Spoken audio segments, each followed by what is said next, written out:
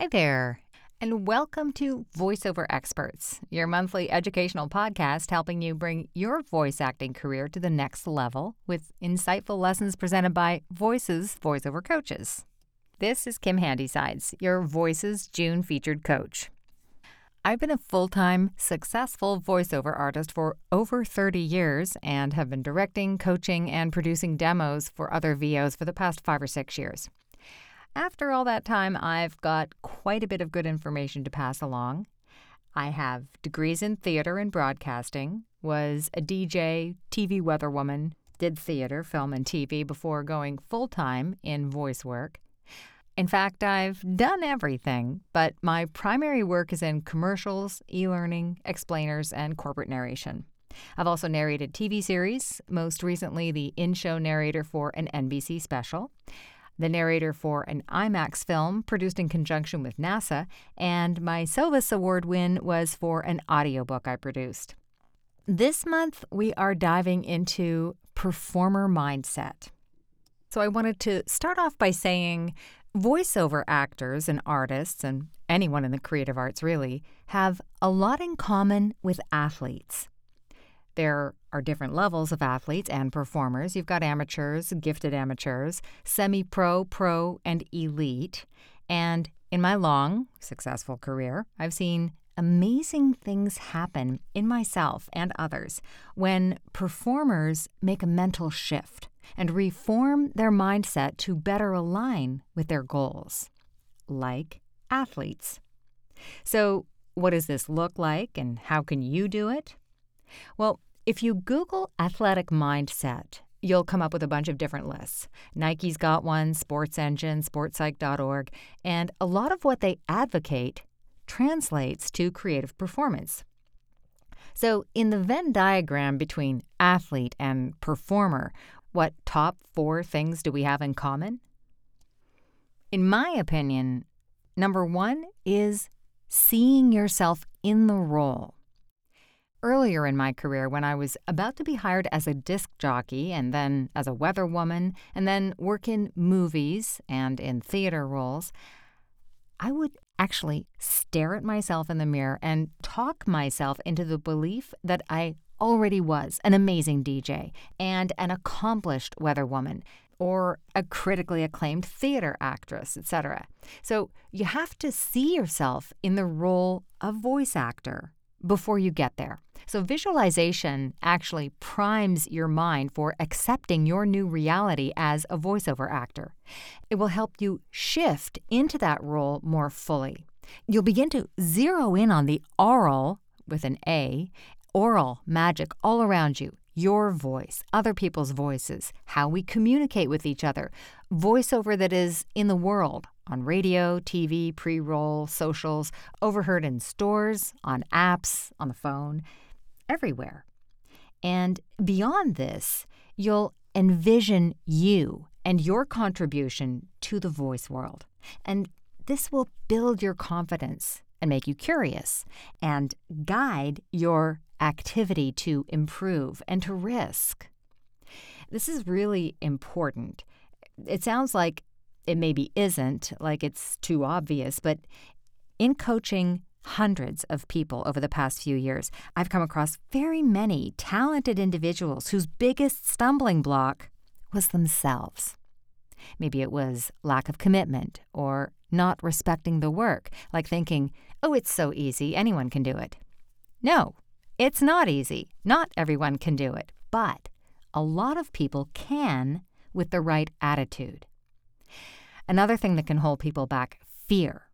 I've coached a few people who just went from coach to coach to coach, building skills to the point where they were actually competitive, but never diving in. Maybe because they wanted to hold on to the dream of becoming a voiceover actor instead of actually facing the possibility that they tried and failed, and forgetting that failure only happens if you stop short before achieving your goals.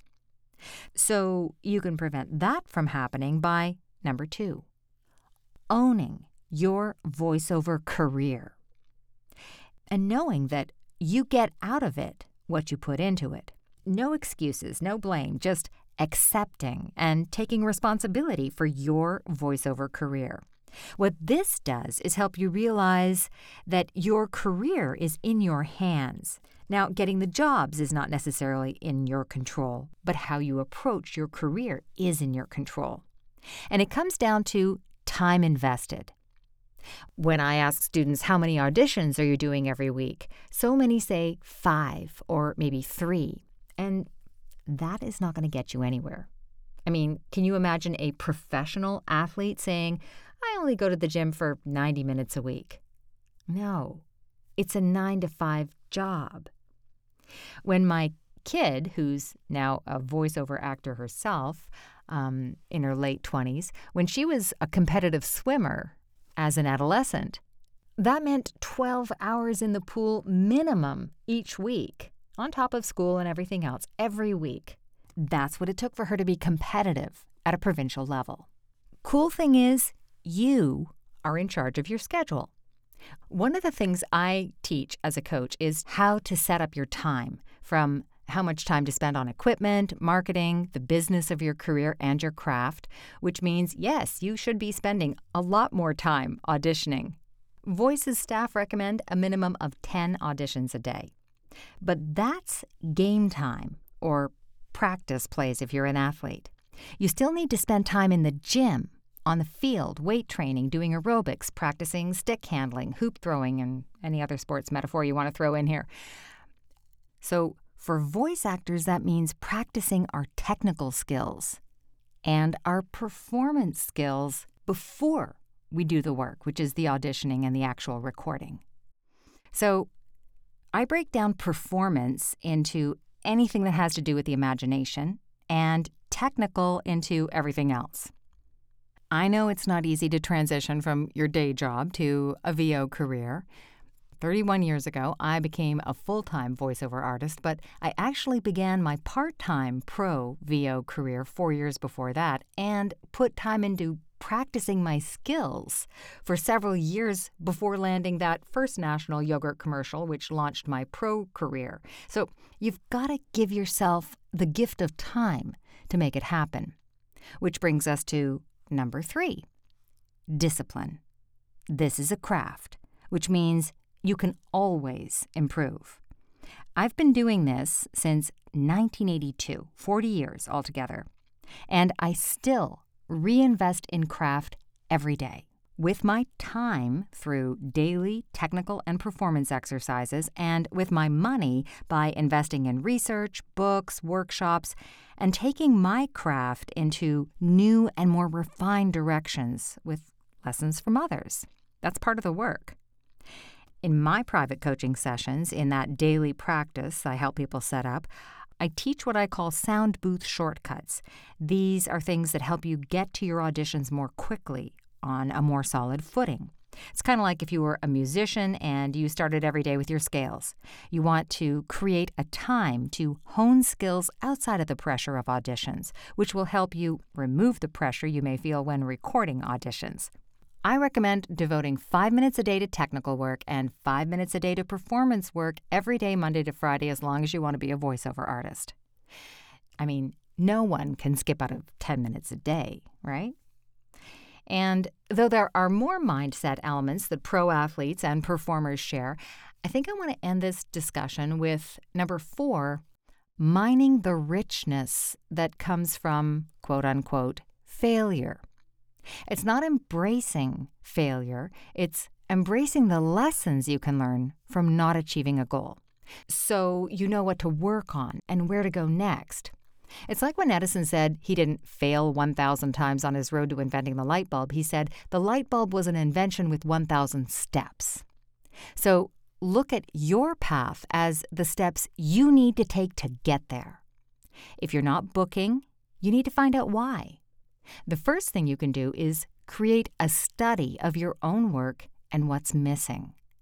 If you didn't book something, try to find a link to the finished commercial, for example, and hear what the client went with. I auditioned for a GoDaddy spot where they went with Donald Sutherland, and I studied his read and style and vocal choices to learn what I could from their choices and his choices. I didn't see it as a failure, but an opportunity to discover what hit it out of the park for that client, that spot, that actor. One of the most important tools you have in your arsenal is listening to what is working for others, seeing if there's anything there that you can use and then putting your own spin on it. What you don't want to do is have any regrets. Pro athletes put it all on the line.